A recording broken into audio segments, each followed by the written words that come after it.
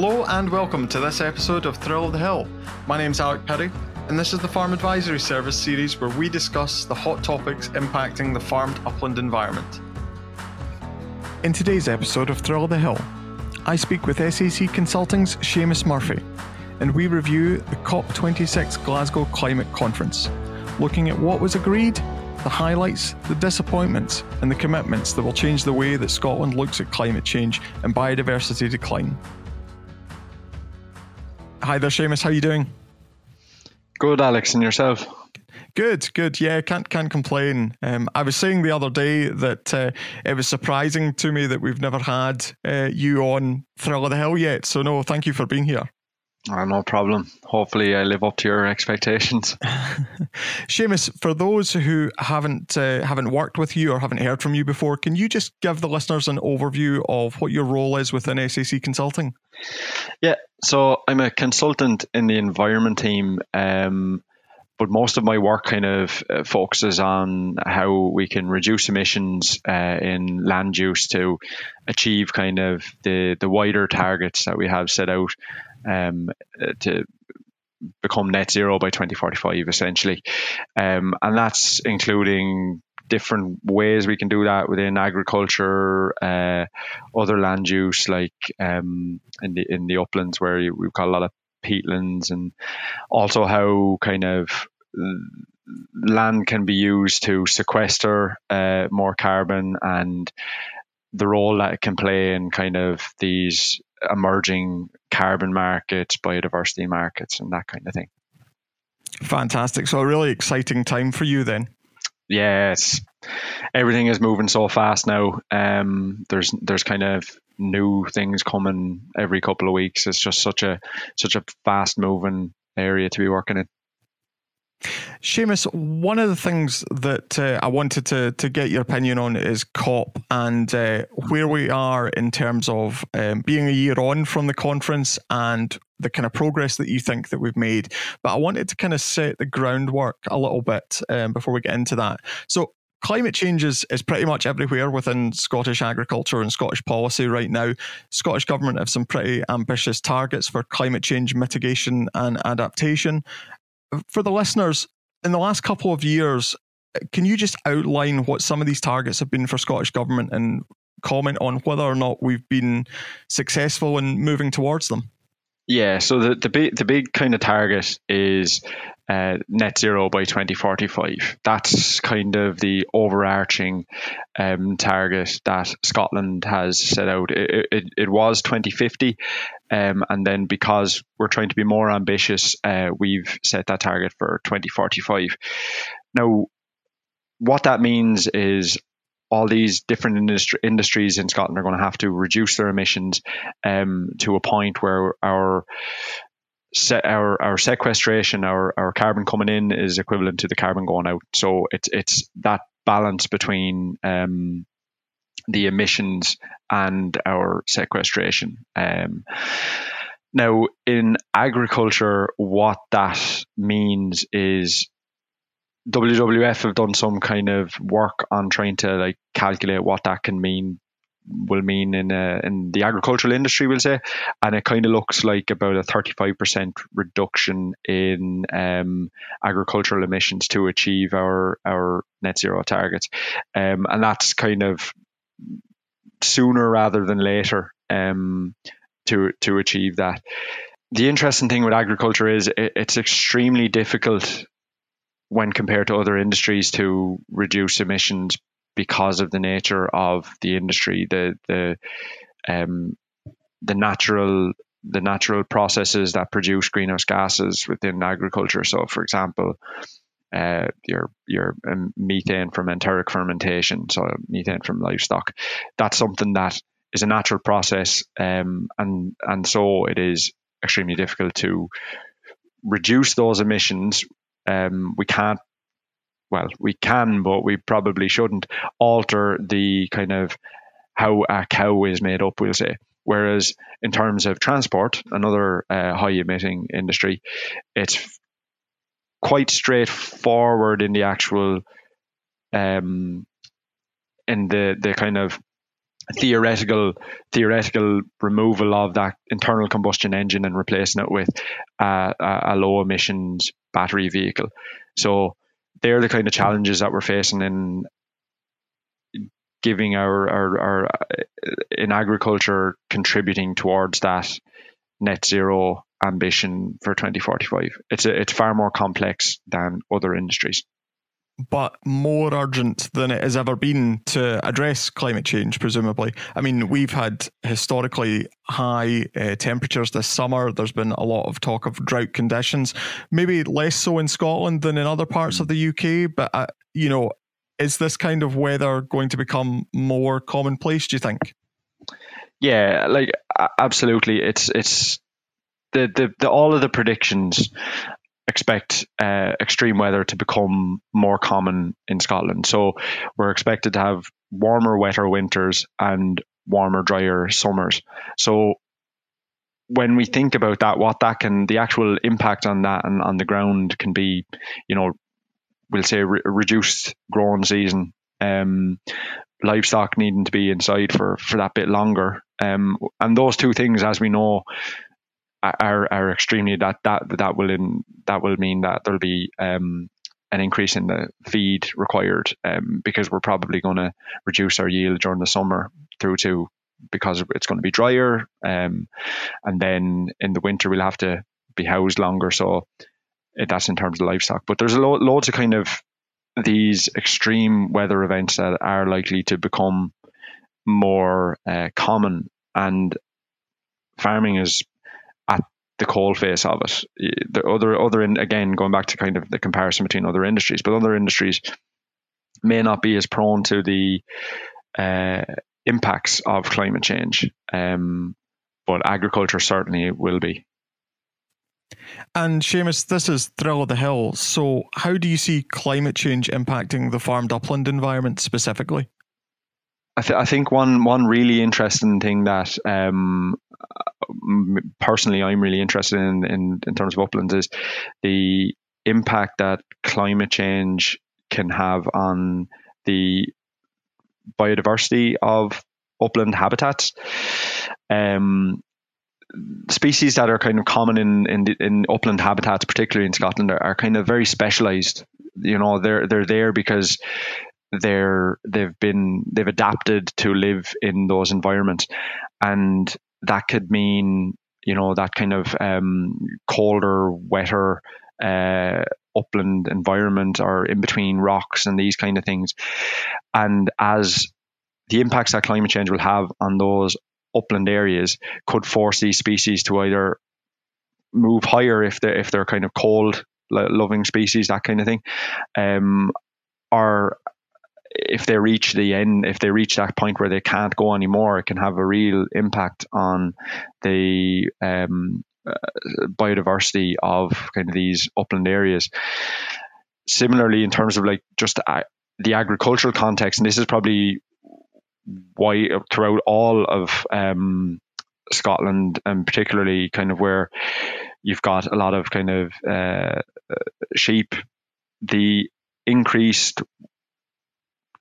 kind of warmer and wetter winters will likely have an impact on the ability of kind of pests and disease to continue throughout that season. We know that fluke is an issue, and the kind of occurrence of fluke, or the habitat that fluke thrive in, may become kind of more common in a future where climate change is causing these warmer, wetter winters. Similarly, just in terms of frost, if we don't get as much frost, it's going to be harder to get out onto the ground and do things that we usually are used to doing over the winter months, and these kind of things. That's going to have an impact on how we manage these upland habitats. There also could well be positives to take from it. Some of these kind of areas that are maybe is marginal ground now due to the rainfall, or the temperatures in the summer kind of, if we do have drier summers and we do have warmer summers, those areas that are limited now could end up seeing kind of increased yields in grass growth and these kind of things. At the moment, it kind of remains to be seen, but there's going to be a mixed bag of positives and negatives to take from it. Ultimately, I see it as the majority is going to be negative, unfortunately. So we really have to do our bit to reduce our emissions now and play our part in protecting these upland areas. So Seamus, one of the things that I really wanted to discuss with you was the COP conference itself today.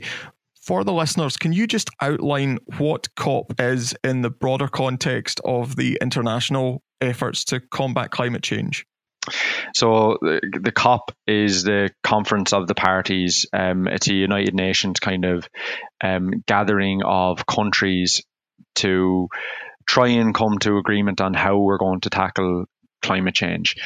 There's a kind of a history of these conferences that goes all the way back to the 80s, and issues like acid rain, which I know when I was in school, there was all this talk about acid rain and how coal plants in the UK were causing acid rain to damage woodlands in Scandinavia and all this kind of stuff. And those kind of wider problems that are at a global scale led to these conferences that try and deal with these global issues. The hole in the ozone layer was another one that was really, really successfully kind of dealt with through banning the use of CFCs and stuff like that used to be in refrigerants and in aerosols and those kind of things. And now they're completely gone. And as we know, the hole in the ozone layer is significantly reduced. So they have a history of being quite successful. Similarly with acid rain, is quite successful in how they have been used. Or the more famous COPs have been in Kyoto, where the Kyoto Protocol was agreed, which was an agreement where countries kind of agreed on how they could came to some sort of agreement on how we can try and attempt to tackle these global emissions, and then that was added to and upgraded and bettered in Paris with the Paris Agreement. And then, as we know, the last year, one of the most important COPs of all of them was in Glasgow. And that kind of tried to build on the Paris Agreement. Within the Paris Agreement, countries had to make targets or set out their targets for emissions reduction, how they were going to achieve net zero, how they were going to or set out what they were going to do or what their targets were and how they were going to achieve it. Under that, they had 5 years to set those targets. So year 5 was COP26 in Glasgow. So that was kind of all these countries coming together and basically saying, right, how are we going to do this? What are we looking like when we put all of our emissions reduction targets together? What are we actually achieving? Are we achieving the below 2 degrees warming that is our target under the Paris Agreement? And we kind of found out at COP26 that we're not quite there. I think, I'm not sure of the exact figure, but I think we're at about 2.4 degrees of warming with the targets that were set out at COP26. So that's kind of a brief overview of COP, of what COPs generally try to achieve.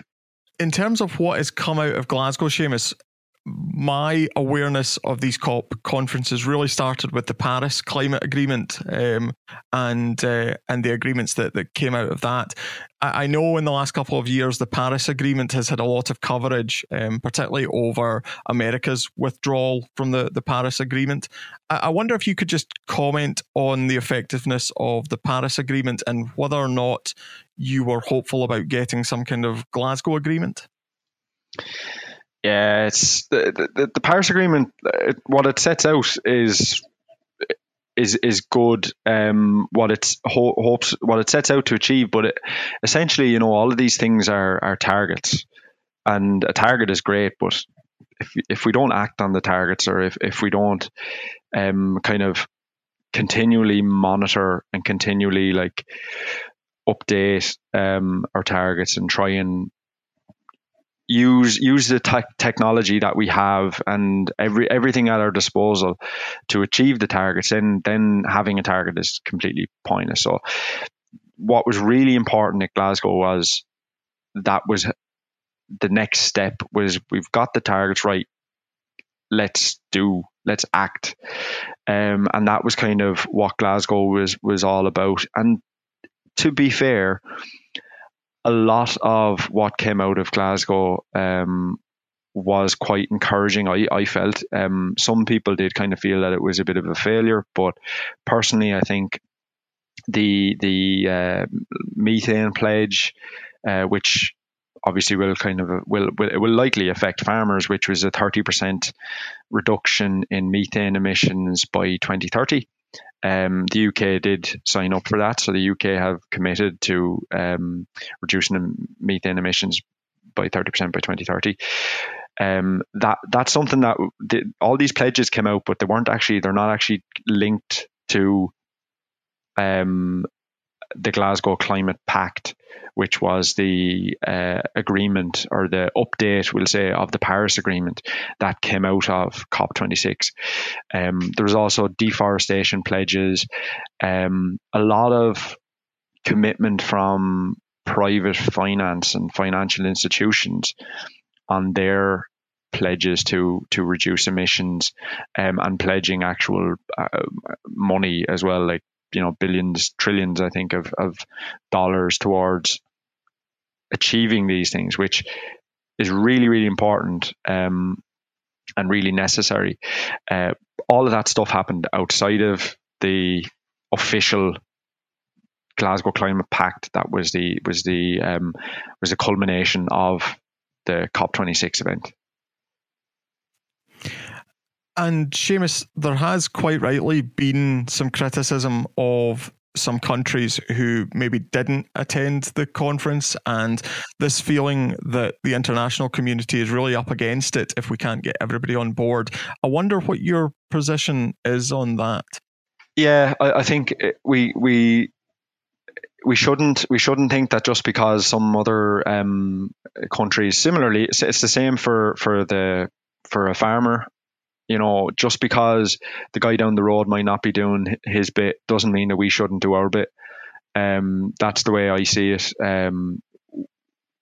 We have benefited so much from the burning of fossil fuels, climate change.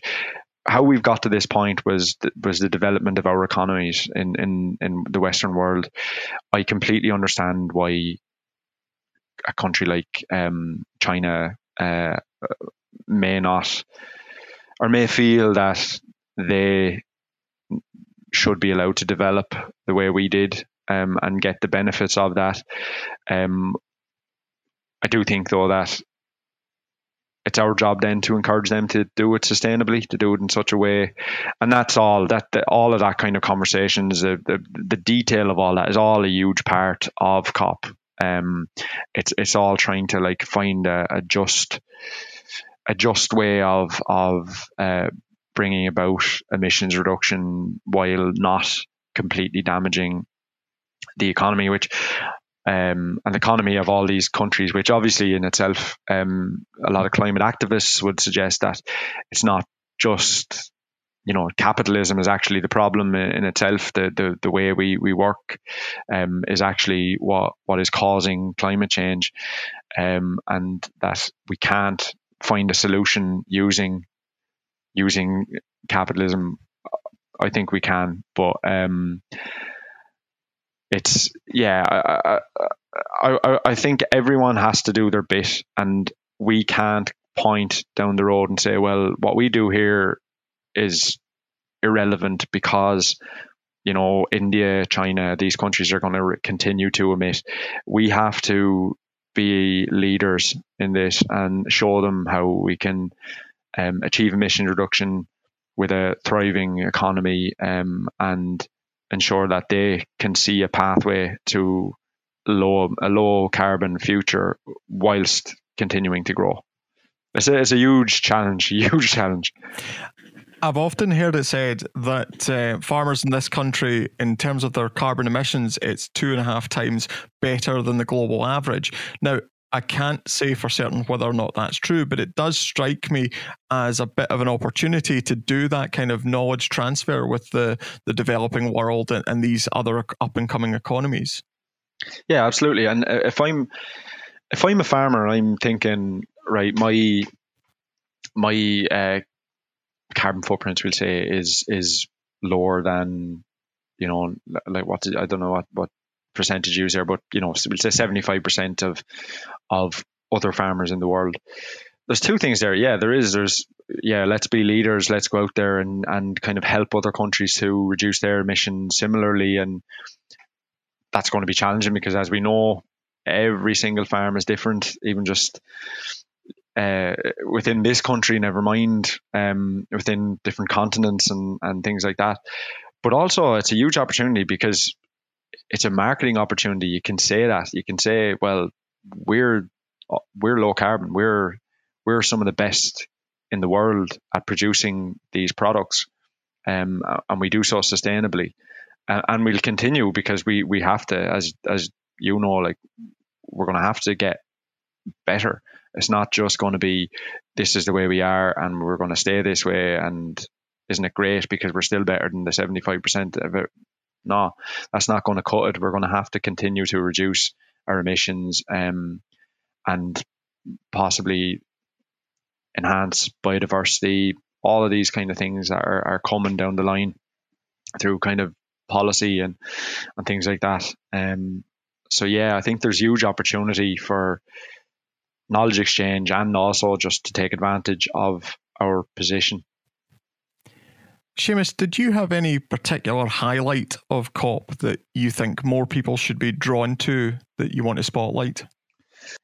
Yeah, so the most important part of the Glasgow Climate Pact that I kind of think is really important, really useful, is the nationally determined contributions, which the NDCs, which are essentially a country's pledge of emissions reduction. And that's what all gets kind of calculated together to see where we are in terms of our if we're going to achieve the below 2 degrees or 1.5 degrees, or where we basically are. That kind of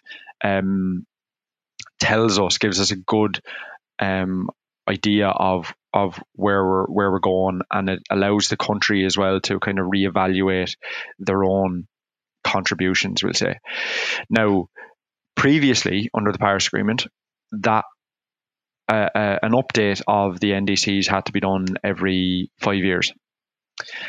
In Glasgow, there was an update made to that these things now have to be reviewed and updated annually. So for me, what that means is that previously the most important COPs were going to be the ones that were 5 years. It was those 5 years when these NDCs were reviewed. So that's why COP26 was kind of that important. It was that 5 years since Paris. Now, every year, annually, they have that extra level of importance. So it's going to shine a light on where we are on an annual basis. So for me, why that's important is because that means that a country like the UK, we'll say, where, well, at the moment governments are changing like I don't know what, but where kind of leaders come and go quickly, they maybe don't have to worry so much about it because it's 5 years down the line. Now it's an annual thing, so scrutiny is going to come from the international community on an annual basis if countries are not pulling their weight and not meeting the targets that they themselves set out. So I think that is the most important for me as an environmental consultant and someone who's concerned about the impacts of climate change. I think that is a really, really positive step that came out of Glasgow. So, if you like, that raises the issue of climate change above party politics. Yeah, you'd hope so anyway. It's not like that's one thing. Like, climate change isn't it's a bipartisan kind of issue. Like, it doesn't. No one should be making it a Labour issue or a Tory issue or something like that. It affects everyone equally. So yeah, it makes sure that no matter who's in power, they're going to be scrutinised. And Seamus, just for a bit of balance, were you disappointed by anything in COP? Was there anything that you'd hoped to see that wasn't there, or something that perhaps wasn't as strongly emphasised as you would have liked? Yeah, to be fair, in the run up to it, I was quite disappointed by the lack of agriculture, land use, forestry. These kind of things didn't seem to be playing a key role. And as quite a significant emitter of greenhouse gases, as well as being a significant store or sink in terms of land, soil, I felt that it was kind of overlooked. And I know that others in the industry felt similarly. I know Nourish Scotland had a kind of an event running alongside COP in Glasgow here, and that focused on on agriculture and land use, and I felt that was really good. It was really useful, and I think some of the outputs to that are still online if anyone was interested in going and have a look. But it shouldn't have been outside of it. It should have been a key part of the actual event itself. And yeah, I suppose I was a little bit disappointed that we didn't get huge commitments from China or India and these big emitting countries, but it was still, I think, overall quite a successful move in the right direction, we'll say. Seamus, I was just going to ask you what you felt of agriculture's representation at COP, so you've kind of covered that. But my next question to you was going to be, has Scotland committed to anything off the back of COP that you think is particularly promising? And if so, how are we moving forward or progressing on our own targets and commitments? Yeah, it's hard to know kind of on it's too soon, we'll say, to be able to comment on how we're going towards our own commitments, because it's kind of like the way these things are measured. It's a couple of years before we can say that agriculture has reduced emissions or these kind of things. But in general, agriculture is reducing its emissions. Now the reasons for that are probably not because we're actively doing things to reduce emissions. That's going to play a part because we are, but I would say a lot of it is to do with the fact that the amount of livestock in the country is declining. So that's going to have an impact regardless of what we do. But that's not necessarily a good thing, I would say, and I know a lot of farmers would agree with that. But in terms of other kind of pledges and stuff, the important stuff is really the money, I think, and the funding that was pledged around COP. So I know a lot of money for peatland restoration and a lot of kind of commitments towards peatland restoration and forestry planting and these kind of things were highlighted or set out during COP26. I don't think that they should be kind of seen as something that's in competition with agriculture. I think that for the most part, if you've got peatlands anyway and they're degraded, they're probably not going to be productive agriculturally. And the best thing you can do, they're a huge asset for us in reducing emissions and in terms of biodiversity and these kind of things. I think more money that we have to restore peatlands across Scotland, I think is going to be hugely beneficial. I'm a massive fan of peatland restoration and what it can do, the multiple benefits it can provide, and I really don't think that there's any negatives associated with it in terms of for the landowner, we'll say. Forestry obviously is a little bit different, but I do also think that there has to be ways that we can increase forestry within the farming system, we'll say, that can help to do the brilliant job that forestry does in sequestering carbon and being, again, having that kind of biodiversity benefit, while also providing the benefit to agriculture. So like just shelter belts, things like that. And when I say forestry, it doesn't necessarily need to be hedges and doesn't need to be large things. The issue I would have with that, and I think you've probably talked about it before, Alex, is that funding for these kind of smaller schemes doesn't seem to be just there yet. And that's what farmers probably want and need. So if we get that balance between the large commercial plantations alongside these smaller, useful in many ways plantations that either riparian along a river that is managing flood water, sequestering carbon, creating a corridor for wildlife, reducing soil erosion from the agricultural land, and not really having an impact on the productivity or profitability of a farm that it's on. That's the kind of the dream, really, but we're probably not quite there yet with the funding, the mechanisms that are out at the moment, but I think that will change.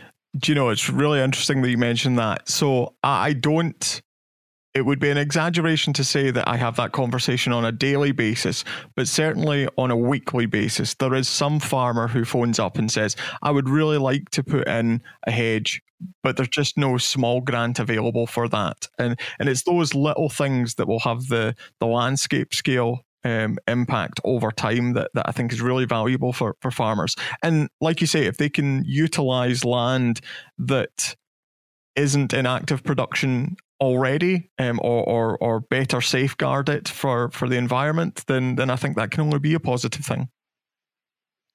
Yeah, absolutely. And the whole kind of landscape approach is a really good one that we're probably not doing very well at the moment, because if in terms of biodiversity anyway,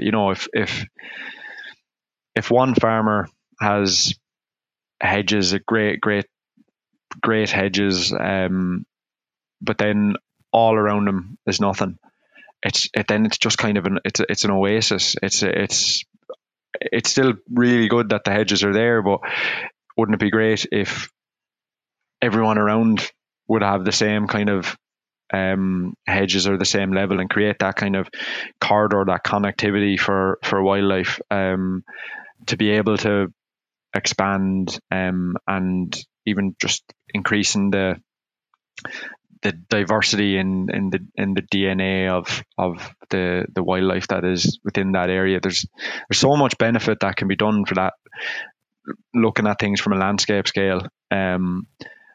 Yeah, hopefully we get there. One of the other things that you said that I really liked, and it gives me an opportunity to plug one of the other podcasts, was about the woodland.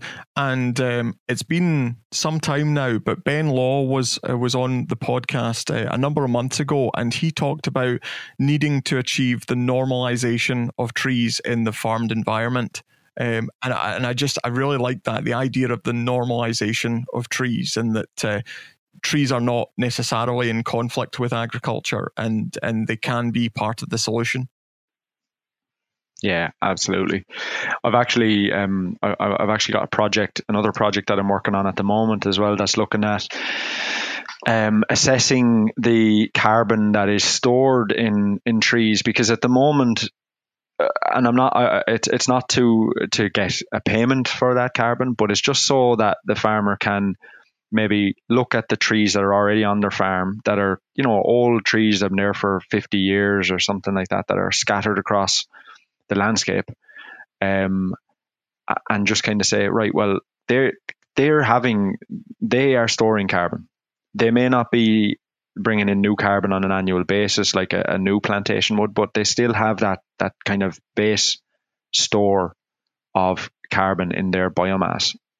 And what this new project is trying to do is kind of calculate that using LiDAR, which is a remote sensing technology. There's some work been done in that in Northern Ireland already, and we're kind of trying to do that so that we can give farmers an additional thing to value those trees on that farm, so they can say, well, do you know what, that tree, it's offering shade and shelter for my livestock, or it's a windbreak on an arable farm. It has a purpose agriculturally.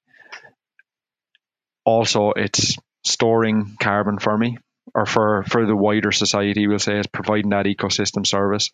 It has a biodiversity benefit, and it's kind of trying to look at it, trying to change the way we look at these things and say, oh, that's doing a really good job for me and for everyone else, so I'm going to keep that. Because that's the key. We just don't. We want to keep the things that are already providing these services, and grow and enhance them if we can. Absolutely. Seamus, I just wanted to switch topics a little bit and move back to COP.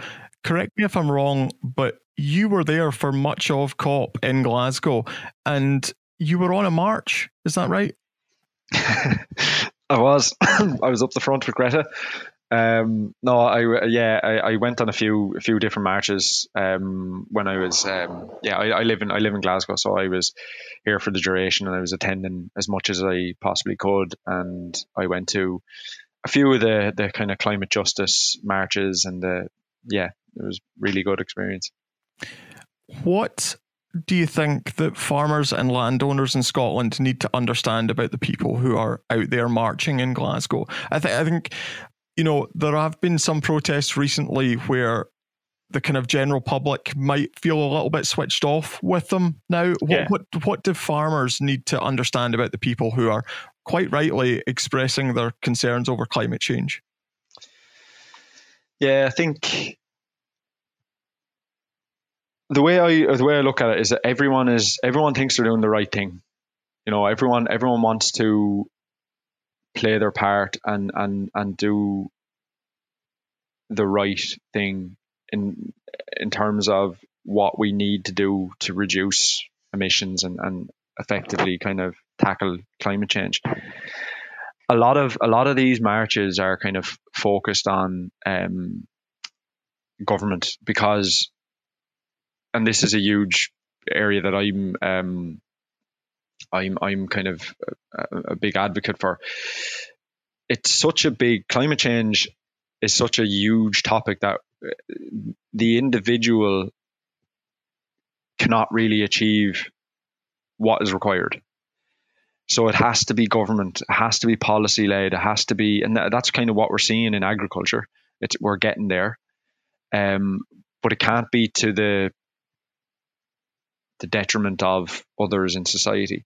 Now, I know that kind of probably what you're getting at is the fact that you'd have a lot of what might be seen as anti-farming people would be in those marches, or maybe not anti-farming, maybe that's unfair, but anti kind of intensive agriculture people. Again, my opinion on that is that they to the best of their knowledge, their opinions are right. They're just, they see agriculture maybe as a high emitting industry. They don't really understand it, which is where the crux of the problem comes from. They don't understand what farming is and the multiple benefits that farmers provide whilst managing land to produce agricultural products. They don't see that link, and that's the fault of, well, there's a lot of reasons why that is, but even just kind of poorly researched or biased television or kind of outspoken people that we all know of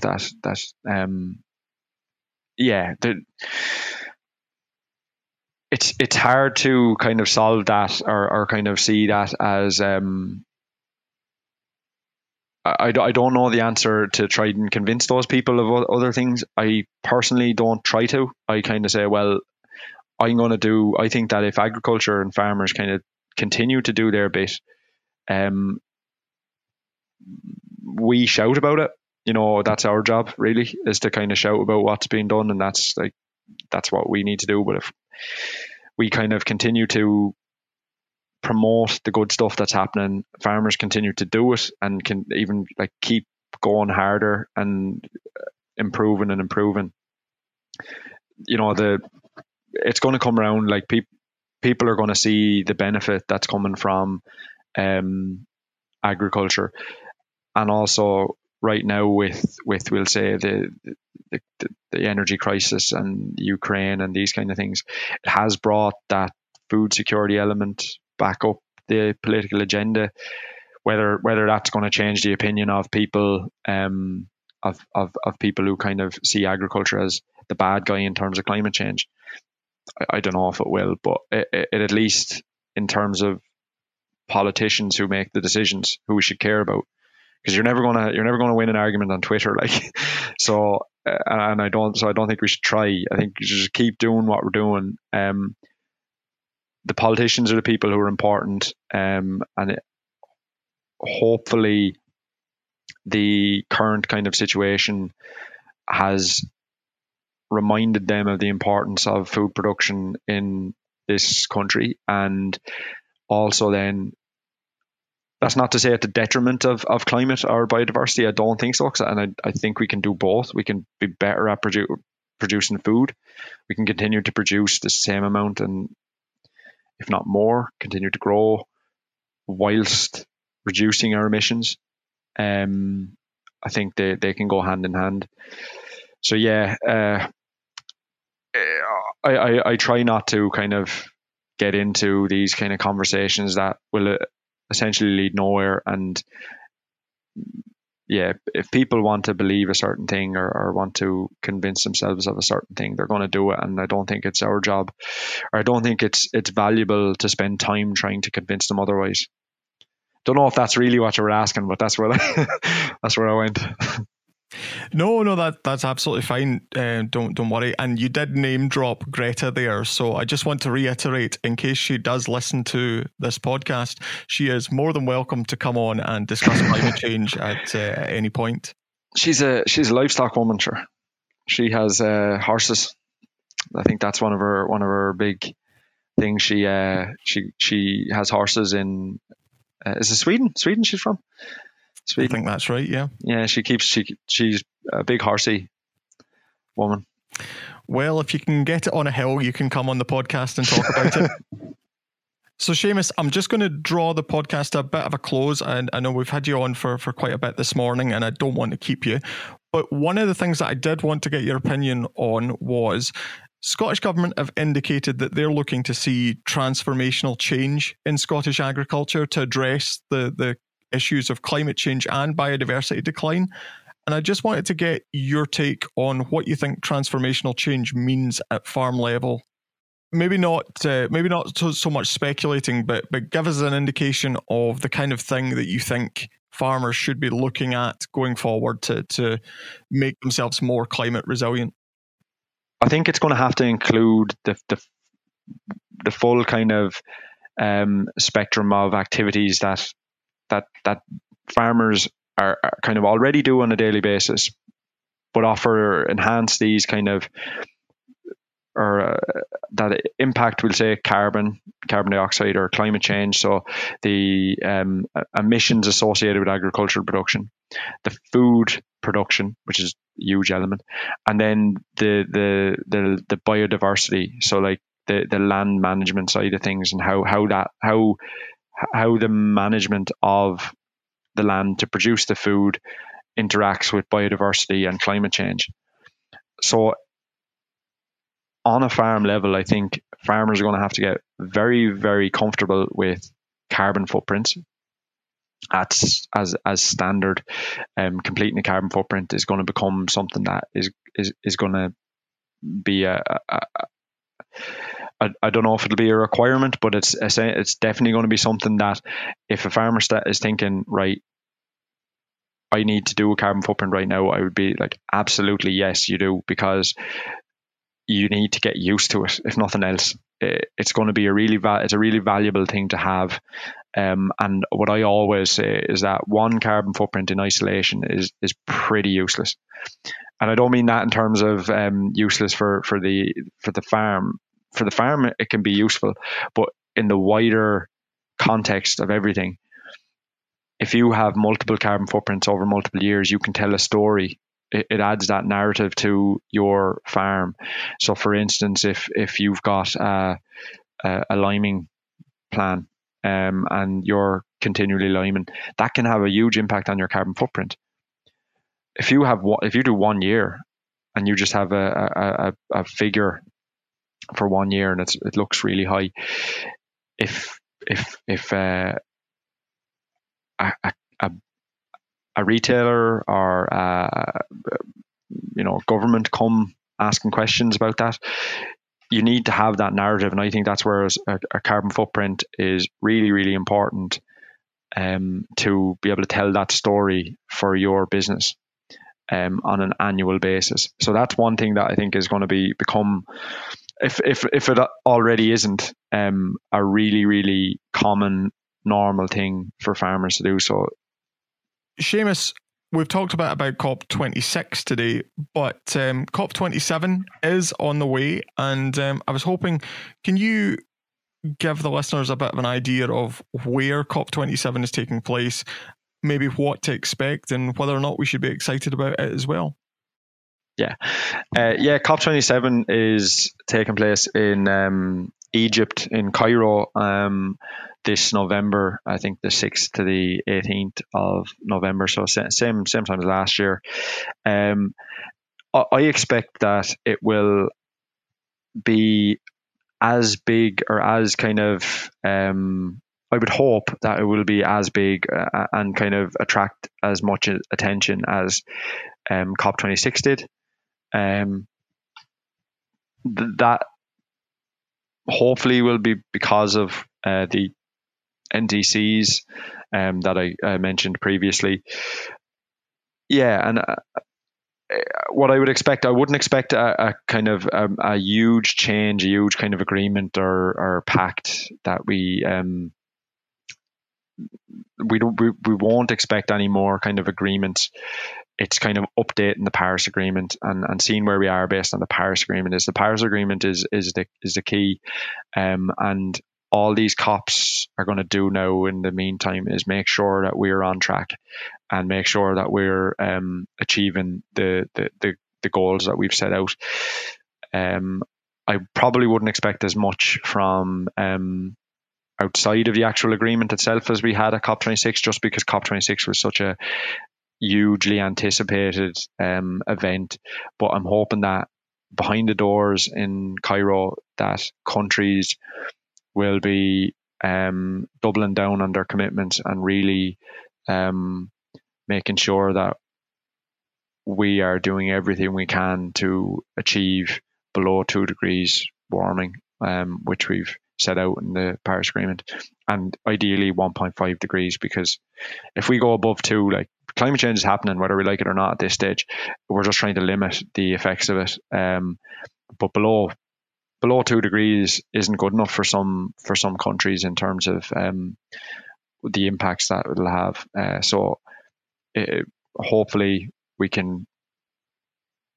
countries will commit to keeping 1.5 degrees alive. And yeah, we'll see.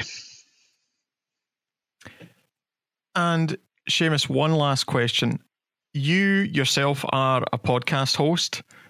So I wanted to give you an opportunity to maybe discuss some of the work that you do with Farming for a Better Climate and the Changing Farming, Changing Food podcast. Yeah, absolutely. So Farming for a Better Climate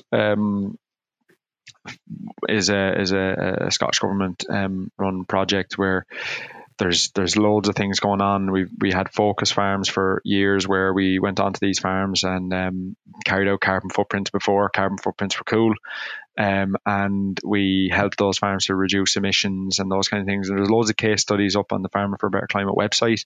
The podcast at the moment, we've just finished three episodes on carbon markets, where we looked at kind of essentially just a basic what are carbon markets, what's a carbon unit, and trying to increase the knowledge the knowledge base of farmers when it comes to carbon markets.